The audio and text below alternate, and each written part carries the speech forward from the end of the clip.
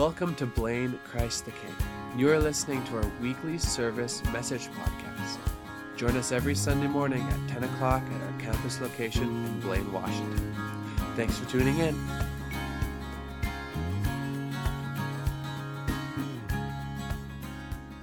Good morning, church family. My name's Donnie, and I'll be reading Ecclesiastes 6, verses 1 through 12. There is an evil that I have seen under the sun, and it lies heavy on mankind. A man to whom God gives wealth, possessions, and honor, so that he lacks nothing of all that he desires. Yet God does not give him power to enjoy them, but a stranger enjoys them. This is vanity. It is a grievous evil. If a man fathers 100 children and lives many years, so that the days of his years are many, but his soul is not satisfied with life's good things, and he also has no burial, I say that a stillborn child is better off than he. For it comes in vanity and goes in darkness, and in darkness its name is covered. Moreover, it has not seen the sun or known anything, yet it finds rest rather than he. Even though he should live 1,000 years twice over, yet enjoy no good, do not all go to the one place? All the toil of man is for his mouth, yet his appetite is never satisfied. For what advantage has the wise man over the fool? And what does the poor man have who knows how to conduct himself before the living? Better is the sight of the eyes than the wandering of the appetite. This also is vanity and is striving after the wind. Whatever has come to be has already been named, and it is known what man is, and it is not able to dispute with one stronger than he. The more words, the more vanity, and what is the advantage to man? For who knows what is good for man while he lives the few days of his vain life, which he passes like a shadow? For who can tell man what will be after him under the sun? These are God's words. Thanks, Donnie. All right. You guys can clap louder than that, man. You know, that's God's word, man. You know, don't be timid about God's word, okay? Donnie just brought it. So thank you, Donnie. Appreciate that, man. So yeah, we've been in a 6-week series in the book of Ecclesiastes, and I got to be honest with you, when the campus pastors of CTK got together and said, "Hey, let's spend 12 weeks in Ecclesiastes," I was like, I don't think I'll have a church by the end of it, man. I mean, people are going to be so down.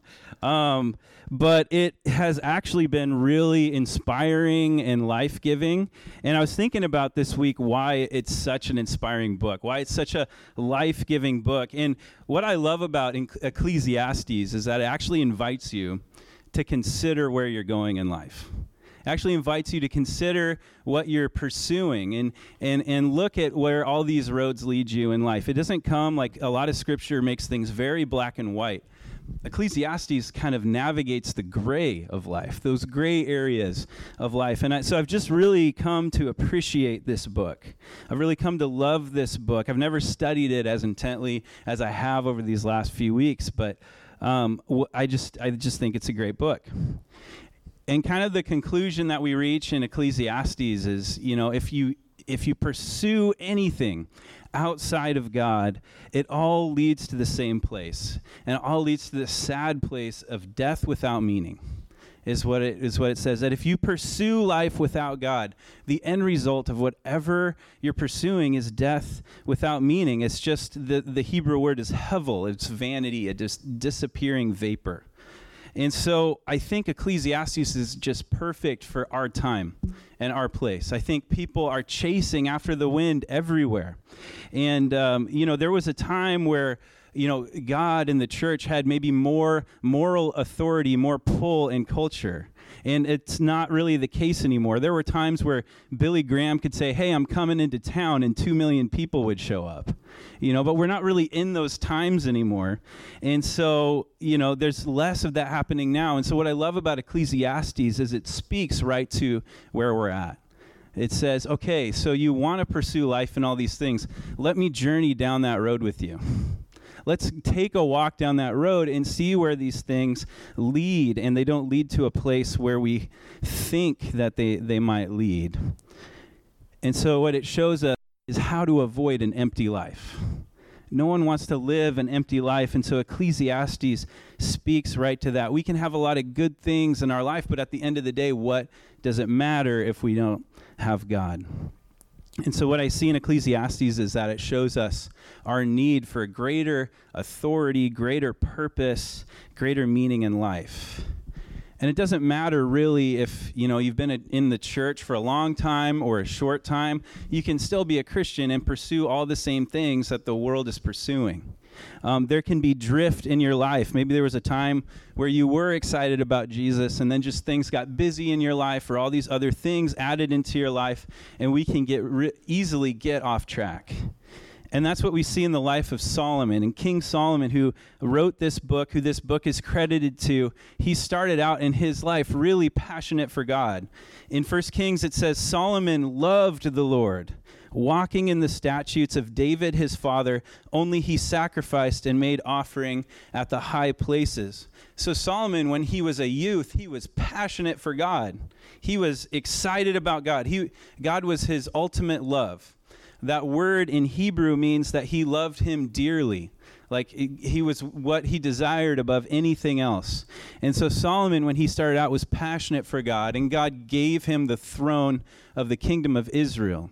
And Solomon felt the weight of that. And so when God said, hey, you can ask me for whatever you want and I'll give it, he asked for wisdom. Because he's like, I need wisdom if I'm going to lead your people. Like he felt the weight of responsibility. And so he asks God wisely for wisdom. He says, give your servant, therefore, an understanding mind to govern your people, that I may discern between good and evil. For who is able to govern your great people?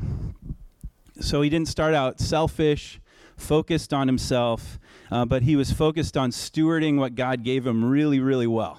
He's like, God, you gave me this assignment. I want to do it the best I absolutely can.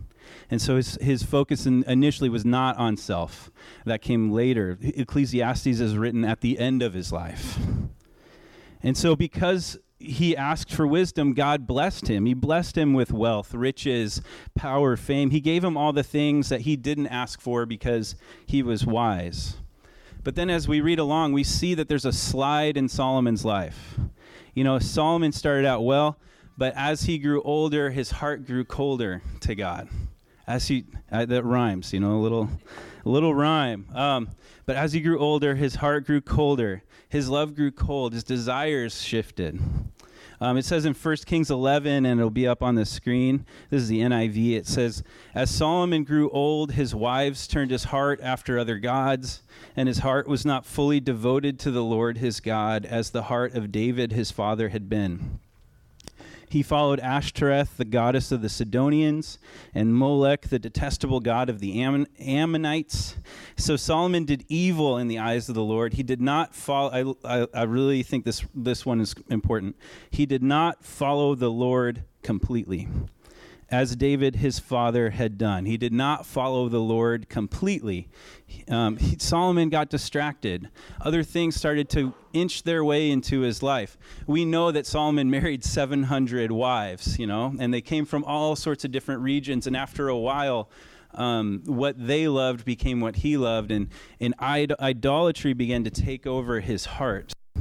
And so at the end of the day, he did not follow the Lord completely. And so his desire, it was split.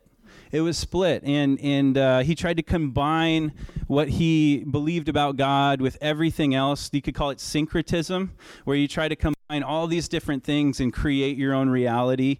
And in that, he lost his relationship with God, and he ends up in this place where we come to Ecclesiastes 6, where he's really discontent and really dissatisfied with the way his life has ended up.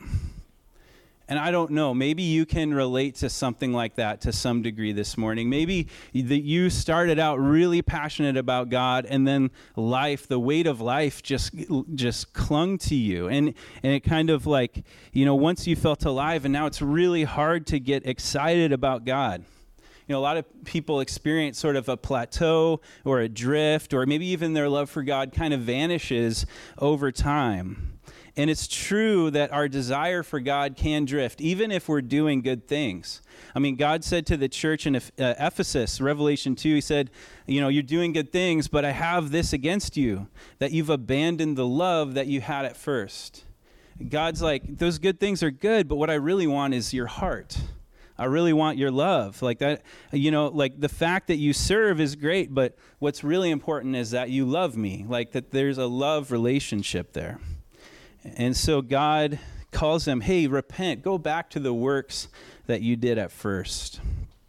And so Solomon's drift, it ends up in this place of idol worship. It leads him to this broken relationship with God where he's ultimately discontent, dissatisfied. You could call him miserable, like he's a miserable old rich guy. And Solomon says here in Ecclesiastes that, starting in the chapter, he says, there is an evil that I have seen under the sun, and it lies heavy on mankind. A man to whom God gives wealth, possessions, and honor, so that he lacks nothing of all that he desires, yet God does not give him the power to enjoy them, but a stranger enjoys them. This is vanity. It is a grievous evil. And this morning, this is the message of Solomon's life. I want to start here this morning.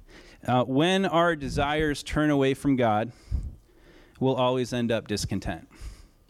When our desires turn away from God, when we lose our love for God, that's when we end up discontent. There's a lot of people out there who've gotten everything that they've wanted in life, and yet it wasn't enough. I mean, if you study the lives of celebrities, like they're not all peaches and cream, they're not all awesome. In our Alpha class, we read this quote from Jim Carrey that said, I think everybody should get rich and famous and do everything that they ever dreamed of so they can see that it's not the answer. It doesn't improve life. We're shocked when, celebrities commit suicide, right? People who, like Anthony Bourdain, for instance, traveling around, food, whatever he wants, but he's still, there's still something missing in his life. And I think to some degree, we all wrestle with our own discontentment. We all wrestle with our own discontentment. We have these desires that if we leave them unchecked, if we don't check our heart, then it can ruin us. Because getting everything we want doesn't actually fix us. Our desires don't actually lead us to a place of contentment. It just amplifies whatever's in our heart. And so for Solomon, it leads him down away from the Lord and into this path of misery. And so we all come in, I'm sure we all come in, and there's some discontentment in our hearts. There's some kind of discontentment in our lives. And, maybe you could describe it as the if-onlys, right? Like, if only this was different in my life, then I'd be happy. Then I'd be complete. If only I had more money, then I'd be more free to be happy. I could take better care of my kids. I could be more free to give.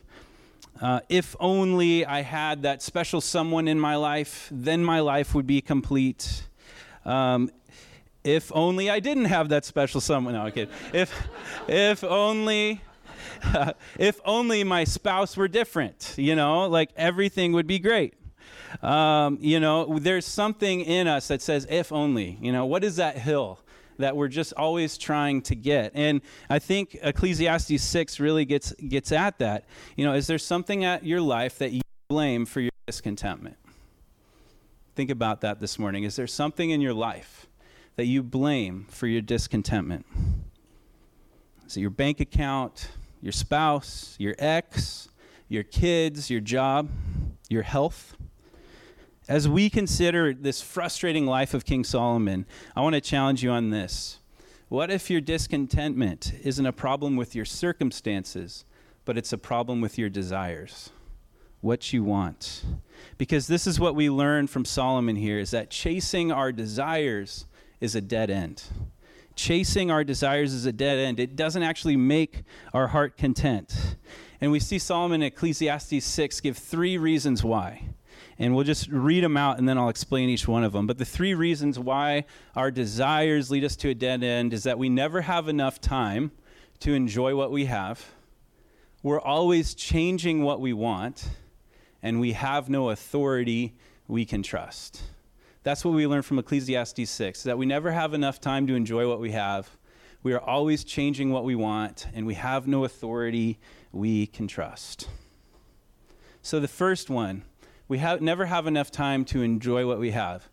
Here at the end of his life, Solomon is just filled with anxiety. Like, man, I built this whole thing up for me, and now I have to let it go to someone who doesn't deserve it. He's just he's almost like he's too focused on it. He's no good to anybody because he's so nervous and anxious about losing everything, right? Like, you might read Solomon and be like, dude, come on, man, just like get over it. But he's so focused on losing his life, losing what he has, leaving what he's built to somebody else. There's the biggest issue for Solomon is that he's gained everything he possibly could, but he still doesn't have peace. Like, he still doesn't have peace. He's paralyzed by fear. You know, he's no good to anybody or anybody else. He's not thinking, how can I serve people? He's just like, I got to keep all my stuff. You know, and in the message, you know, he compares it to this, to the life of a stillborn child. And he says, you know, a stillborn child, he hasn't seen the sun. He doesn't know anything, yet he has rest and I don't. You know, and he's saying, man, he's ultimately in a better place because my heart is in turmoil. I'm not in peace. And ultimately, I think what Ecclesiastes shows us is that a life without God is a life without peace. If you're not in security in a relationship with God, then the only other option is to try to create that security for yourself. Like, try to figure it out, and if I get all the pieces right, maybe I'll have peace. But it's fleeting, it doesn't there. So you just live day to day in uncertainty, you know? And basically, without God, we can't live a life of peace. Our life without God, it forces us into working and striving to build up that security that can't be found. Solomon said earlier in his life in Proverbs 17, he said, better is a dry morsel, a little piece of food, with quiet than a house full of feasting with strife. Better is a dry morsel, rice checks, I don't know what it was, but better is a dry morsel with quiet, with peace, than a house full of feasting with strife. He's saying that peace in your heart is more important than riches that create anxiety. Being satisfied with a simpler life that's more flexible is better than wearing yourself out to gain what the world has to offer. And so just as a practical question, are you willing to live a simpler life in order to have peace? I think following Jesus, and it invites us to make life more simple so we can make life more about following him. Solomon's saying, man, I've missed it. Peace is in the simple. Peace is in the simple. I shouldn't have spent all this time trying to stress myself out to get what I want. I should have just enjoyed what was in front of me at the time.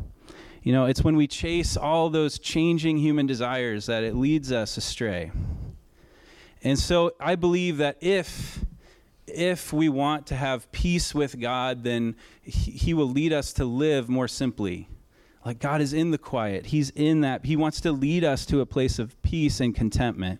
And that involves living more simply. And so that could mean practically living under your means, not living above them. It could mean consuming less so that you can give more to other people, more to neighbors. Sometimes I feel like, I have a neighbor who I could talk to all day, but I feel like, they call them yo-yos, right? You're always in and out of the house, Like, what if, and what if we carve more time to be available for God and our neighbors? And so I have to think, okay, I just need to make time. I need to slow down. The wealth that Solomon amassed, it actually led him out of peace, out of alignment with God. It ruined him. And so the other thing that chasing our desires does, why it's a dead end, is because we're always changing what we want. That's the other thing. We chase desires until our desires change. And then we chase those desires. We're always changing what we want. Solomon makes another comparison in verse 9. He says, better is the sight of the eyes than the wandering of the appetite. This also is vanity and a striving after the wind. He says, man, you should just enjoy what you have instead of chasing what you don't. Instead of always longing for what you don't. we are ridiculous, okay? Humans are ridiculous because we're always changing what we want. As soon as we get something, we're on to something else. And we're always seeing things that make us long for something else. Like, oh man, if I only had that, if only I was living that life. We're comparing ourselves to other people. Like my little brother, he got this awesome job as a web developer, and he travels all over the world. And this year he's been to Tokyo, Budapest, Ireland, Berlin, and I remember when he got this job, I had to check my heart because I like traveling, like I like adventure, I like that kind of stuff. And this is my little brother, okay? But, it was like, no, I'm not going to allow myself to compare and be like, oh man, I wish I was living that life because God has me here. I know where God's called me, and it's this town called Blaine, Washington. You may have heard of it. And he's called me to be present here. And so, God bless my brother that he gets that opportunity. But it's those sort of things. We look at people in our lives and we're like, man, if only I had that, if only I could do that, and creates discontentment. Because our human desires, they really are what Solomon describes. They're wandering appetites. Yeah, I kind of like that, but now I kind of like this, we can never settle. It's like, you ever try to watch TV and you don't know what to watch and you spend 2 hours just like flipping through, right? You're never satisfied, Praise God for Netflix, no, I'm kidding. But yeah, we have these wandering appetites. And so we chase these desires, but they're a dead end because they always change. They're always changing. And so here's how Solomon concludes. He says this, "For who knows what is good for man while he lives the few days of his vain life, which he passes like a shadow? For who can tell man what will be after him under the sun?" So his conclusion on life under the sun is that if life is simply just living for the world and all it has to offer you, then who knows what's best? Who knows? If God isn't in the picture, who knows what's best? Who can call the shots? Who knows what's good for man while he lives the few days of his vain life? Who can tell man what will be after him under the sun? There's no authority. There's no one to say, yeah, this is worth living for. And basically the point is, without God, no one can tell you what a good life is. Like if God is not in the picture, if there's no authority that you trust in the picture, then there's no roadmap to what a good life looks like. And there's a NYU professor, American philosopher named Thomas Nagel, and he wrote this book on the meaning of life. He's not a Christian guy or anything like that, but he took this to the extent, like the meaningless of life to, he just kind of like played it out. He said, even if you produce a great work of literature that will continue to be read thousands of years from now, eventually the solar system will cool, or the universe will wind down and collapse, and all trace of your effort will vanish. It wouldn't matter if you had never existed, or after you've gone out of existence, it wouldn't matter that you did exist. If one's life is supposed to have a point of something larger, it's always possible to ask, what's the point of that? So I don't know if you caught that, but he's saying ultimately, without a greater story, without a greater purpose, life is meaningless. We're all gonna the universe will cool down. I'm not a scientist, but everything is going away at some point. So who cares how you live?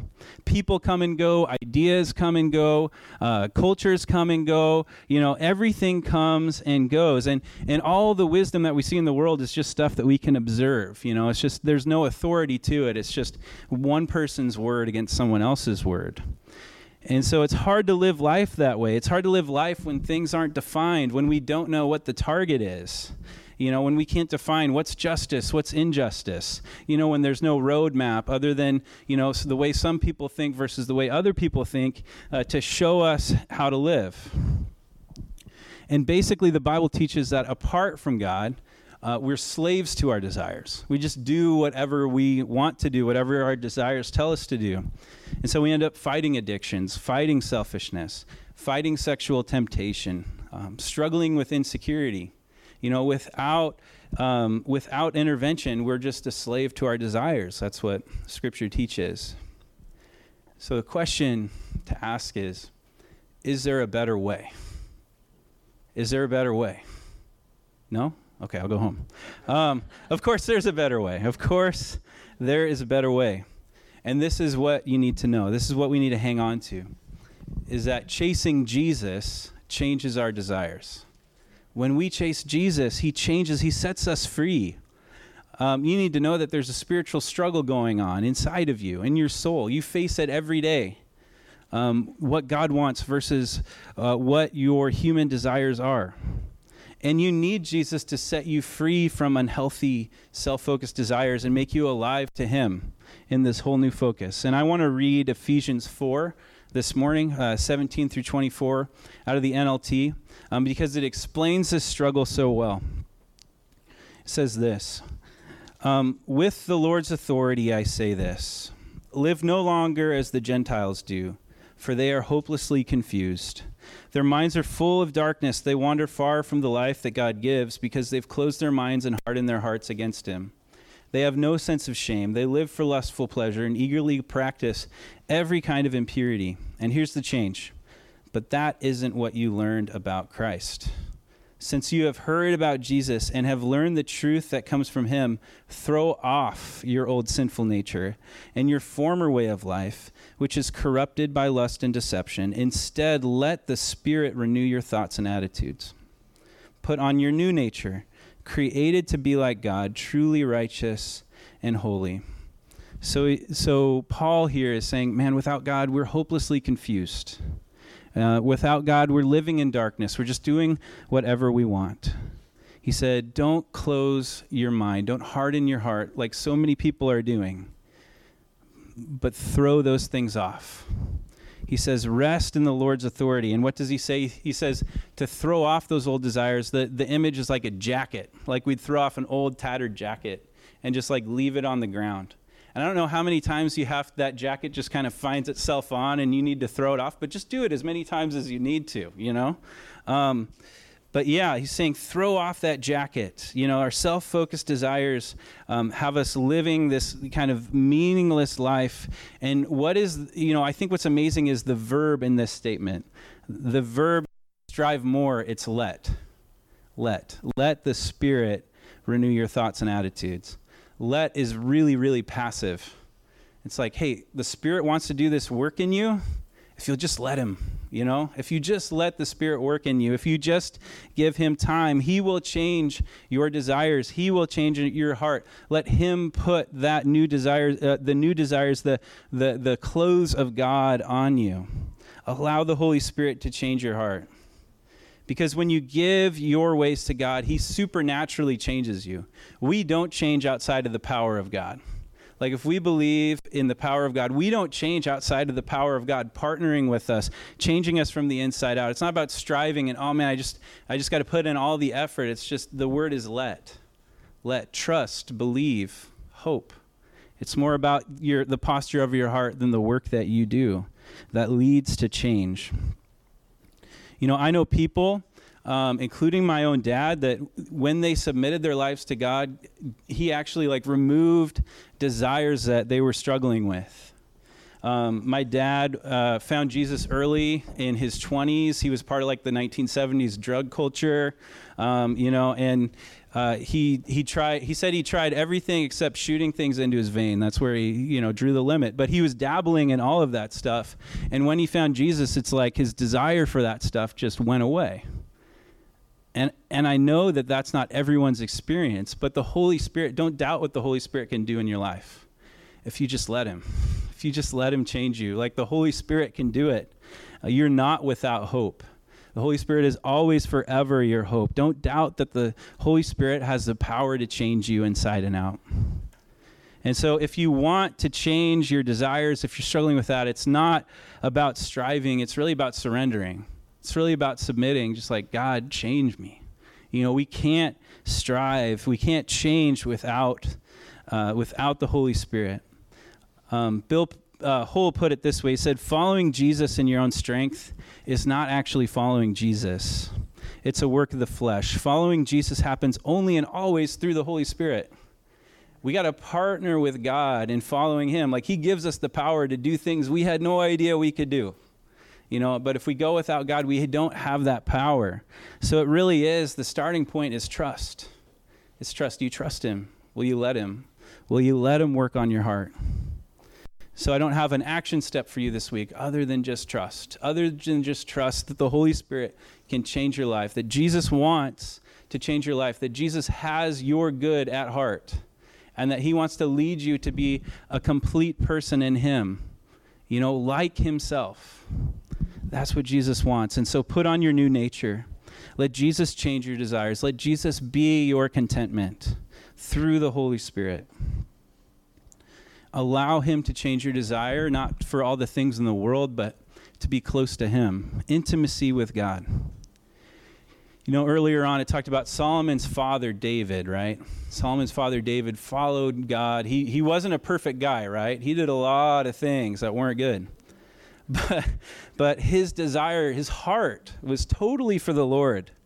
And he wrote the 23rd Psalm, which a lot of you might know, but this describes the kind of relationship God wants to have with us. I'm just going to read a little bit of it. But this was David, Solomon's dad's approach to God. He said, "The Lord is my shepherd, I shall not want."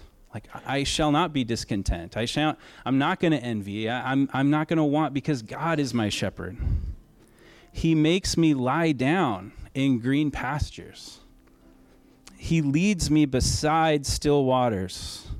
He restores my soul. He leads me in paths of righteousness for his name's sake. Where does Jesus want to lead you? To strife? No. He wants to lead you down in green pastures, by still waters. He wants to restore your soul. He's not looking for you to be frantic for him instead of frantic for the world. He's looking for you to have peace in your heart.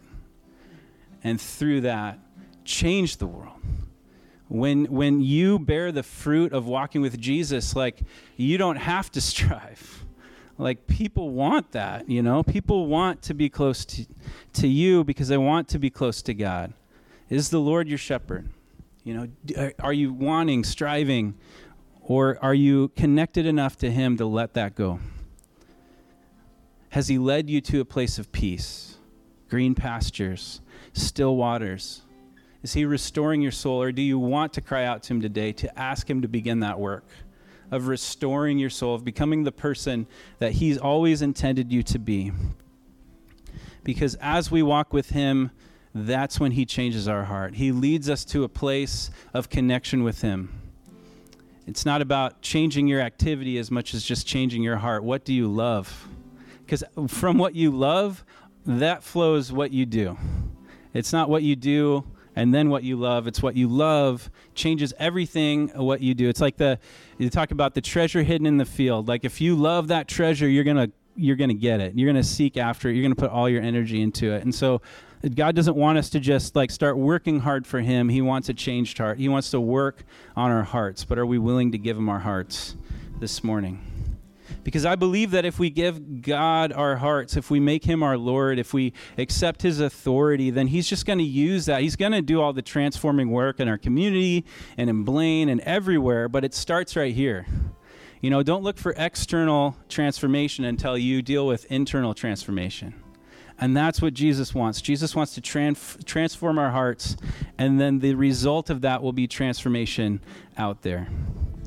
So if you choose to chase Jesus, allow the Spirit this morning to change your desires, change your heart, because there you will find the real and lasting contentment that you've always been looking for.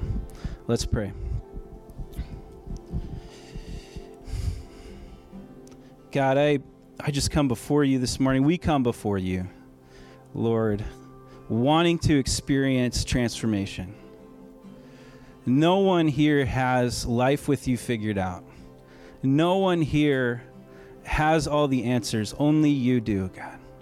You have the answer for life and purpose, but also for our situation right now. Whatever we're dealing with, whatever barriers, obstacles, storms, hurt we're dealing with, you have the answer. And so, God, I pray that you would clear a path in our hearts. Lord, I pray that you would clear our minds and change our desires this morning, God. May we reach out to you. May we reach out open-handed. Would you take our lives, God, transform us into something new? We want to follow you completely. So, Lord, I pray that if there's something we're holding on to, God, that you would give us the strength to let that go. God, if there's something that we're serving outside of you, that you would just reveal that to us, God. That you would give us the strength we need to change. God, that you would give us peace. I pray for peace in this room this morning. I pray for peace in the hearts of your children this morning, God. Lord, I pray that whatever the obstacle, whatever the barrier is, God, that we could release that to you so that we could experience the peace of following you. God, lead us, God, to green pastures, quiet waters, God. Lead us in the paths of righteousness, God. Transform our hearts, Lord. We love you. We love you, God. In Jesus' name, amen.